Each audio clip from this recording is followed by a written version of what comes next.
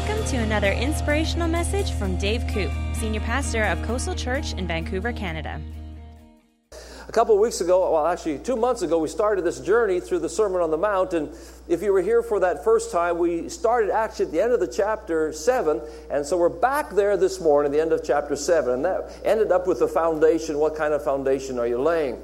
And I'm sure it's been that way for you, but the Sermon on the Mount has certainly challenged me, and perhaps it's challenged you. These are the sayings of Jesus, and sometimes when people heard the sayings of Jesus, when he spoke, they would say, that's too hard, that's too challenging for me, and they left. Others said, this is what I want. I wanted a challenging message. I want to follow after you. But they always had the choice, and this morning it's no different. God is giving us a choice. When we wrap up the Sermon on the Mount, it's about choices. He's gone through a number of principles as we get to the end of this chapter, and now he's saying, the choice is up to you. Here's some choices that you have to make. He says you can choose between two different gates, you can choose between two types of trees, and you can choose between two types of foundations. So you get to make your choice today, what you'd like to have for a gate, what you'd like to have for a tree, and what you'd like to have for a foundation. Earlier on in the Old Testament, God said this, I set before you life and death, blessing and cursing. Therefore choose life, that both you and your seed may live. God is real nice to give us a choice, but he also told us the answer. Aren't you glad you get the answer? God says, I'll give you a hint. This is what you need to choose. And the very fact that we get to choose is a fact that God loves us. It sets us apart from any other animal in the kingdom, in the universe. We are special. He loves us. He loves us enough to give us a choice. If I came home and I told my daughter, I said, when I come home, you have to give me a hug. You must give me a hug. I'm actually forcing her to give me a hug. And I come in the door and she comes over and she gives me a hug. Is that love? Yeah, that's not love. But if I love her first, if I'm a good daddy, a good father, and I provide for her, and I give her a hug, and I love her, and I tell her that she's beautiful, and I tell her you're a wonderful daughter. There's no other, you're the most beautiful girl in the world. And I build her up and encourage her. I said, that's a beautiful picture you painted. And I keep encouraging her. I said, man, you're the best. You can do it. When I come home, I don't have to ask for a hug. I don't have to say, I demand a hug from you. She said, oh, Daddy, you're home. Yay, I want to give you a hug. That's love.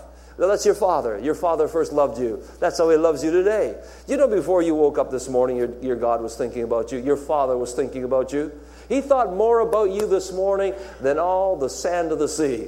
If you would go down to English Bay, you try to pick up every grain of sand, you'd count a lot of sand. But that's what the Bible says. It says that he thought more about you than all the sand of the sea. Today, he thought more about you. That's a lot of thoughts.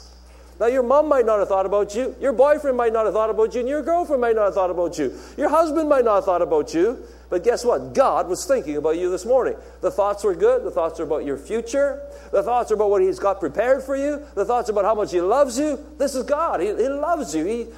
And he loves you enough to give you a choice. The very fact that he gives you choice is the fact that you're free. And so as we come to the end of the Sermon on the Mount, the Lord's going to give us some choices. He's instructed them. He's near the end. They've been listening there on the hillside of Galilee. He says, now I'm going to give you some choices. One, you can choose between two gates. He said there's a broad gate and there's a narrow gate. And you get to make a choice which one you want to go on. So it's in your notes, Matthew 7, 13 and 14. Or you can follow along in your Bible. It says, enter by the narrow gate. Now notice right away, he gives you the answer. He's going to give you a choice, but God always gives you the answer. He always gives you direction. So he says, enter by the narrow gate, for wide is the gate and broad is the way that leads to destruction. And there are many who go in by it. Because narrow is the gate, difficult is the way, which leads to life. And there are few who find it.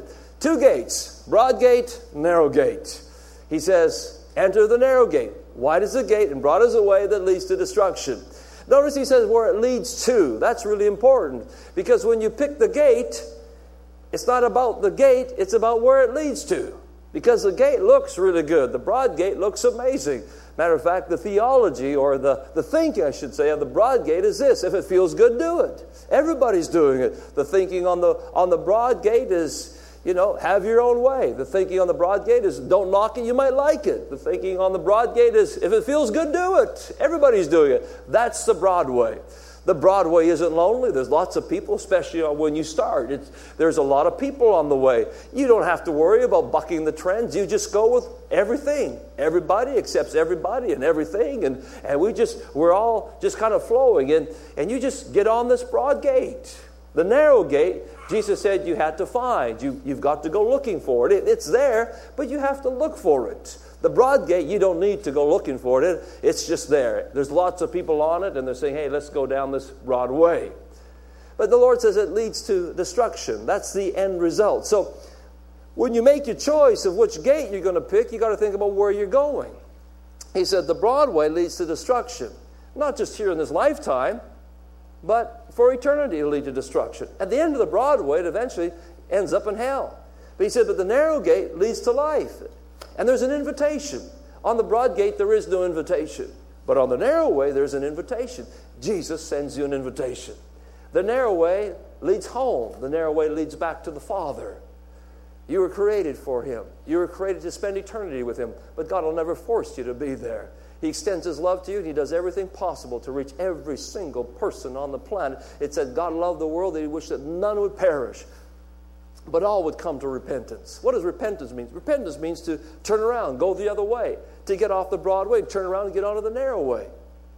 That's what repentance means. The broad way, it leads to destruction. The narrow way leads to life. The broad way starts off very easy. You're not lonely. Lots of partiers there on there with you. They're playing AC/DC, singing Highway to Hell, and they're having a party. They're on their way. That's what they're saying. They're having a good time. And you know what? For the most part, some people don't even know there's a narrow gate. They did. They may be taken. But they need somebody to hey, there's another narrow way. It's a better way. Love of God reaches out to them, reaches out to me. I was on the broad way. I'm glad I found the Lord. I'm glad He pointed it out to me. I wrestled with the decision. It was a decision to get off that road and get into the narrow gate, but it led to life. Now, there's something you need to know about the broad way if you go through that gate. And again, you got to remember, what's the destination? When you go to Google and you Google a destination, what do? You got to put in your entry point, right? And then you say, okay, I want to end up at such and such a place. You have to put in where you want to end up. Well, this morning, God's saying, you got to Google where you want to end up. Where are you going to end up? You don't just say, well, I'm just going to jump on the road and wherever it takes me, it takes me. No, we're smarter than that. We put in the destination. And that's what the Lord is challenging us here. He's saying, where is your road heading towards? Because if you take the broad way, it ends up in destruction. If you take the narrow way, it ends up in life. The broad way gets darker and darker as you go along. The narrow way gets lighter and lighter. The Bible says that the path of the righteous gets brighter and brighter. It says we go from faith to faith, from glory to glory, more and more. We used to sing a song that each day with Jesus gets sweeter and sweeter. As each day goes by, it gets sweeter. But that's the opposite of the broad way. The broad way starts off party hardy, man. I'm just going to enjoy it, man. We're here for the ride. And when you're 18 years old, you're not thinking about anything else but a party anyhow. You're not thinking down the road. You're just thinking about enjoying the moment. And you do that in your 20s and your 30s. But also when you're in your 40s, 50s, and 60s, that whole thing starts to get pretty dark. When everybody was drinking, when you were a teenager, you say, hey, let's just do it. It didn't seem like it was dark, but the diminishing returns, the glamour of it wears off when you're addicted to the bottle and you're going to an AA meeting every week trying to stay off of it. It's gotten pretty dark. When everybody was doing drugs, and hey, you know what, it's just fun, let's go for it, and everybody's doing it, hey, but when you're trapped in it, it's not a lot of fun. Jesus said the narrow gate leads to a narrow way. It's difficult, but it leads to life. It's got boundaries. It's difficult. You're going against the trends. You stand out. But he said it leads to life. I heard this week that the grouse grind had a record-setting climb. I always heard that if you did it in 45 minutes, you did really good on the grouse grind. But apparently this week, somebody did it in just over 23 minutes. How did you do the grouse grind in 23? I don't know. The guy must have sprinted all the way up that thing. That's amazing. But the grouse grind is the narrow way. It's uphill, boundaries on it. They give you boundaries on how to go. They want you safe, but it's rewarding. That's the narrow way that Jesus said. He said, take the narrow way. If you go on the narrow way, not as many people. If you compare Robson Street to Grouse Grind, you probably find more people on Robson Street than you do on Grouse Grind. My daughter did the Grouse Grind this week for the first time, and as she was going up, she had a trainer going up with her, and she said, "Oh, my legs hurt, oh, my legs hurt." And he stopped her and said, "Look at this person's like 5 times their age. Don't you think their legs hurt? Don't you think that person's got some pain? We all got pain. Let's keep going." And that's it, on the narrow way. You think, "Oh, man, this hurts." You know what? All of us hurt a bit when we're going up this Grouse Grind. The narrow way has challenges, but it leads to life. Yeah, the narrow way. We had a lady come to church last night and never been to church before. She came to check out the Christian faith. After the service, she said, "So what are the boundaries? You said the narrow way has boundaries. What are they?" I said, "God, in His Word, gives us boundaries for life." She said, "Well, like what?" I said, "Sex. There's boundaries on sex. God gives us a boundary that sex belongs between a husband and a wife in marriage. There's boundaries. But there's life in it." For the high school student, I don't know if it was that way for you, but it was already for me in my age when I was in high school. In the locker room, if you're a guy and you're a virgin and you're 17 years old, it's like, how come you haven't slept with anybody yet? Koop, what's wrong with you? And you're like, and there's enough pornography and there's enough talk and there's enough fuel for your testosterone level to shoot through the roof. And you think, yeah, why haven't I? Because they're telling you about all the pleasures of it. And the Bible says, for a season, sin does have pleasure. But it leads to destruction. It'll get darker and darker. For today, we've raised 4 children, 1 yet teenager. They tell us what it's like to be around their friends and say, "You know what, I want to keep myself for marriage," the pressure that they're under. But where does it lead? It leads to life. I'm glad that for a lot of us, God rescued us off the broad way when we did some dumb things and put us on the way of life. Because some of us, we didn't even know. We didn't even know there was a narrow gate. I'm glad He restores us and says, "Hey, let me put you back on life. Let me give you a fresh start. Let me make you a new person. Let me give you a brand new page." Aren't you glad God gave you a brand new page? Some of us didn't know that. We were ignorant to it, and God said, "Hey, let me put you on the narrow path. Let me give you a path of life." I'm glad He's familiar with the broad way. I'm glad He loves us there, and He rescues us. It leads to life. Broadway is, you know what? Come, let's all get drunk together. Everybody's doing it. Come, let's sleep around. Everybody's doing it. Come, let's do. Everybody's doing it. Hollywood doesn't tell you the rest of the story. They don't tell you about unwanted pregnancies. They don't tell you about STDs. They don't tell you about broken marriages. They don't tell you about the darkness that comes, the destruction that comes.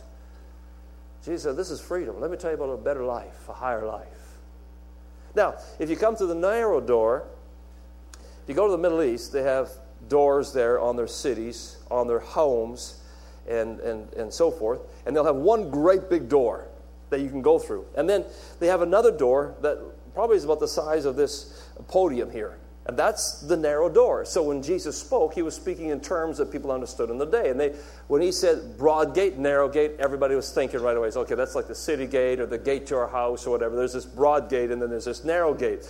And the narrow gate was opened up at night if you had to be somebody who belonged to the city or in the home to come through it. And when you came to the narrow gate, you couldn't get any baggage through. Just you fit through there. So through the narrow gate, you can't bring racism through this gate. It won't fit. You can't bring hatred through this gate. It won't fit. You can't bring pride through this gate. It won't fit. You can't bring greed through this gate. It won't fit. You can't bring selfishness through this gate. It won't fit. Just you. You have to lay down everything else, lay down your life, and come through the gate. But on the other side is life. You come through the gate by faith. Because to choose this gate over the broad gate in the natural doesn't make a lot of sense. You have to trust the words of Jesus. That if I go through there, my life will get better and better as I go along. Cheryl's grandmother's turning 100. If you talk to her, she went through the narrow gate when she was a child. She'll tell you it gets sweeter and sweeter as you go along. You don't look back with regrets. You look back to see, look what God has added into my life. True riches, true joy. The narrow gate. The Lord said, not everybody's going to go through it. You may be here today and say, I'm not going through there. It takes faith to go through it. It's like the impala. The impala is an antelope in Africa. It can jump 10 feet high as a basketball net. They make good basketball players, have that kind of vertical. 10 feet high. It can jump 30 feet distance. But you can put a wall around that antelope only 3 feet high, and it will not jump over it. That's how they keep them in a zoo, because they can't see where their feet will land. If they don't see where their feet were going to land, they're not going to jump. And that's sometimes the way we are. If I can't see what's on the other side of that gate, I'm not going to go. But Jesus, trust me. Trust me on this road. Trust me on this path. It leads home. Is it going to be difficult? Yes. Will it be challenging? Yes. Will you have to go against the trends of the world? Yes. But it will lead to life. Now, there's something you need to know about the broad way versus the narrow way. The broad way has no gas stations, no service stations. You'll go down that way and you'll look for life, but there's nowhere to drink. What you thought gave you life no longer satisfies.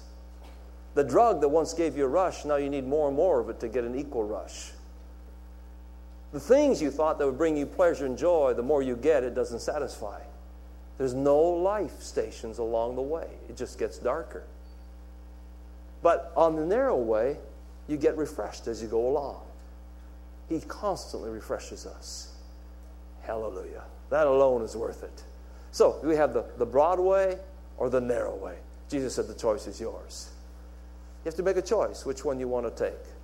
Billy Graham came out of a crusade, and he was staying in this hotel. This is early on in his career, and he wanted to go mail a letter before the day of email. Just, you remember the old snail mail where you actually put a stamp on it and you put it in the... That's what he was doing. And he came out of the hotel, and there was this young boy, and he said, young boy, can you tell me where the post office is? I need to get over to the post office. Which way do I go for the post office? And the young boy said, just go down here, turn there, and that's where the post office is. He was so glad to get directions, he said to the young man, he says, young man, my name is Billy Graham, and I'm holding this big coliseum. We have a crusade going on, and I'd like to invite you to come because I'd like to tell you how to get to heaven. And the young boy just looked up at him and said, Mister, you don't even know how to get to the post office. Jesus was trying to tell us how to get home. He knows the directions to get home. The way home is through the narrow gate. And he invites us. There's no invitation on the broad way. The enemy doesn't want you to know what's ahead. On an invitation, you know what's coming. You know how long the party's going to last. You know where the party's going to be at. You know who's hosting it. You know why you're going. The invitation tells you why you want to go. There's no invitation on the Broadway because guess what? The enemy doesn't want you to know. He doesn't want you to know where you're heading. He doesn't want you to know how long it's going to be. He doesn't want you to know who's going to be there. So he doesn't tell you anything about it. He just leads you there, doesn't tell you where you're going. But Jesus, I'll tell you where the narrow gate leads. It leads to life and life eternal. We have a choice. Life goes by very quick. We're here today, we're gone tomorrow. Make a decision. Get off the broad way. Go through the narrow gate. Enjoy the abundant life today and life ever after. So we have a choice between two gates, and we also have a choice between two trees. Matthew 7:17 and 18 says, even so every good tree bears good fruit, but a bad tree bears bad fruit. A good tree cannot bear bad fruit, nor a bad tree bear good fruit. Does this sound very, very simple? I think so. Jesus took simple things, two gates, two trees, good fruit, bad fruit. But he takes the simple things to explain the deep things to us so we can get it. He wants us to understand this. We read on Matthew chapter 12 how we get to make the tree. Matthew 12, 33 to 35, he explains it some more in another passage. A tree is identified by its fruit. Make a tree good, and its fruit will be good. Make a tree bad, and its fruit will be bad. Guess what? We get to determine what kind of fruit we have in our life. He said, that's how you're going to determine what a person is like. You said, well, what is the fruit? Well, for your convenience this morning, we have them all on the back wall, right there. Love, joy, peace, patience, kindness, goodness, faithfulness, gentleness, self-control. That's the fruit of the Spirit. Now, if you invite the Spirit of God into your life, you say, Lord, I want to go through the narrow gate, this is what results. This fruit becomes in your life. This is the life. Love and joy and peace and kindness and so forth. Now, you have to make the tree good or you can make the tree bad. It depends on, listen closely, what you put in your heart. Because your heart is the soil for the tree. It's like a garden. If you put weed seeds, like a dandelion, in your garden, what are you going to grow?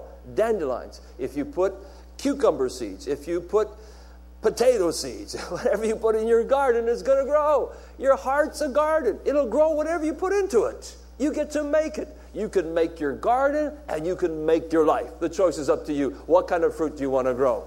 So Jesus is saying, 2 gates. Wide gate, narrow gate. Narrow gate, go through there. I will give you the fruit of the Holy Spirit. This fruit will come into your life, and you'll be known by your fruit. He warns us here about false prophets. He warns us about people that on the outside look really good, and we're tempted to think, man, they must have it together. Look at the way they dress. Look at where they live. Look at they had miracles or whatever. He said, no. Don't look for that. Be a fruit inspector. What kind of fruit is in their life? He said, a tree is known by its fruit. If I go over to an orange tree, I may not know a lot about plants. I may not know a lot about fruit trees, but if I pluck an orange off an orange tree, I know that's not an apple tree. That's an orange tree. If I go over to the apple tree and I pluck off an apple, I know that's not grapefruit. I know that there is an apple tree. And God was saying to us, this is how you know the character, the person who's on the narrow way. What kind of fruit do they have in their life? So we can make a decision about what kind of gate we want to go into. And here, as he's including the Sermon on the Mount, he says you have to make a decision what kind of tree you want to be. Now, the heart where we plant the seed. In John chapter 7, verse 38, it says, out of your heart will flow rivers of living water. And that's what the Bible says, guard your heart. Protect your heart. Protect your garden. When on the farm, we used to have all kinds of things that come in and try to steal stuff out of the garden.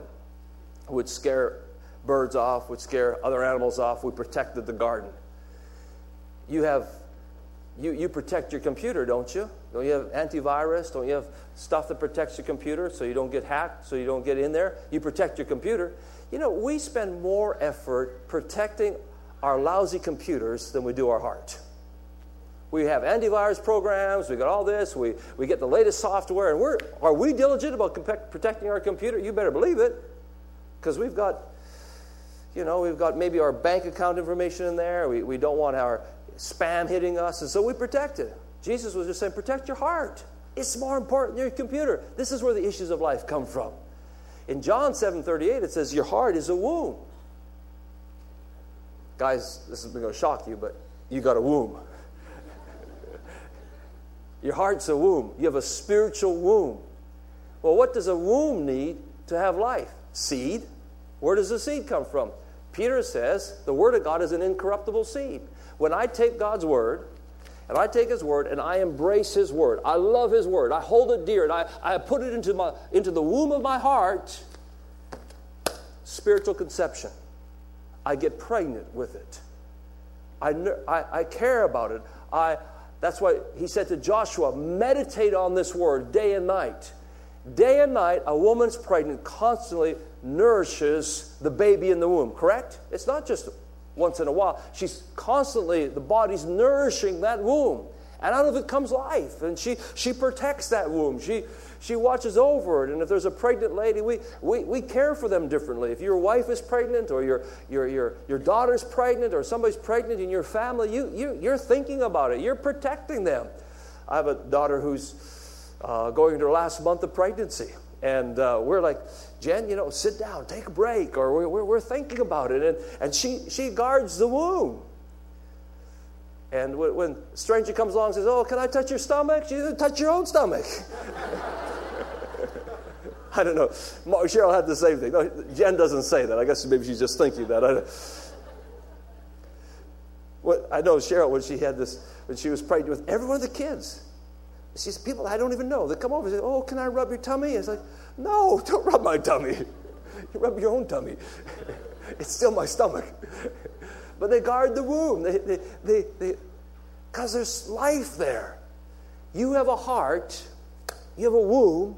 When you take God's word in there, you get pregnant with life. It's on the narrow road that you find that. So, 2 gates. Take the narrow gate. 2 types of trees. Plant good fruit in your heart. good seed produces good fruit. And then lastly, 2 foundations. You can have a foundation that's built on sandy soil, or you can have a foundation that's built on solid ground. Jesus will say, if you do the Sermon on the Mount, look at, it's in your notes, Matthew 7, 24 to 27, therefore whoever, that would be whoever's here this morning, who's ever listening, if you're listening by the internet, whoever, that includes you, whoever hears these sayings of mine, but it doesn't stop there. Whoever hears these sayings of mine, there's a conjunction here, whoever hears them, and what? Does them. So you could hear, but not do it.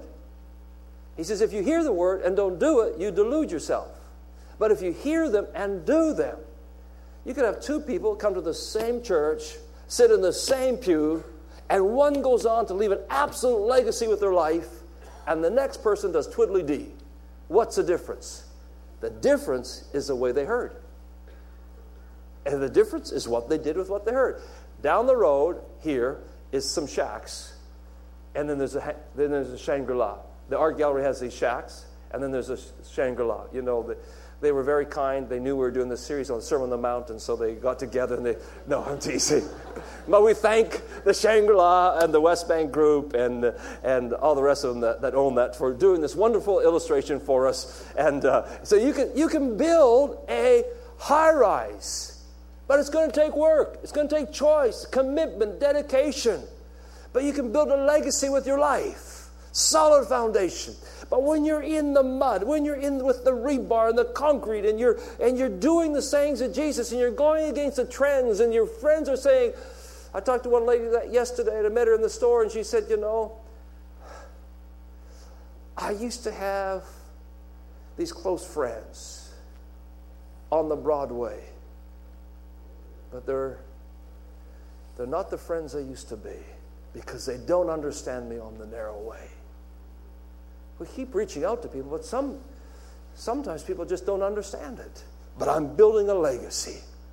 Trust God. He will bring you amazing friends along the way that love Him, that have the same commitment and love for Him. There's a family of God that's amazing. Anyhow, you can have 2 gates, 2 trees, 2 foundations. The choice is ours. The question for you this morning is, what road are you on? Thank you for listening to this podcast. If you'd like to download free notes from this message or find out more information about Pastor Dave Koop, then we invite you to visit our website at www.coastalchurch.org.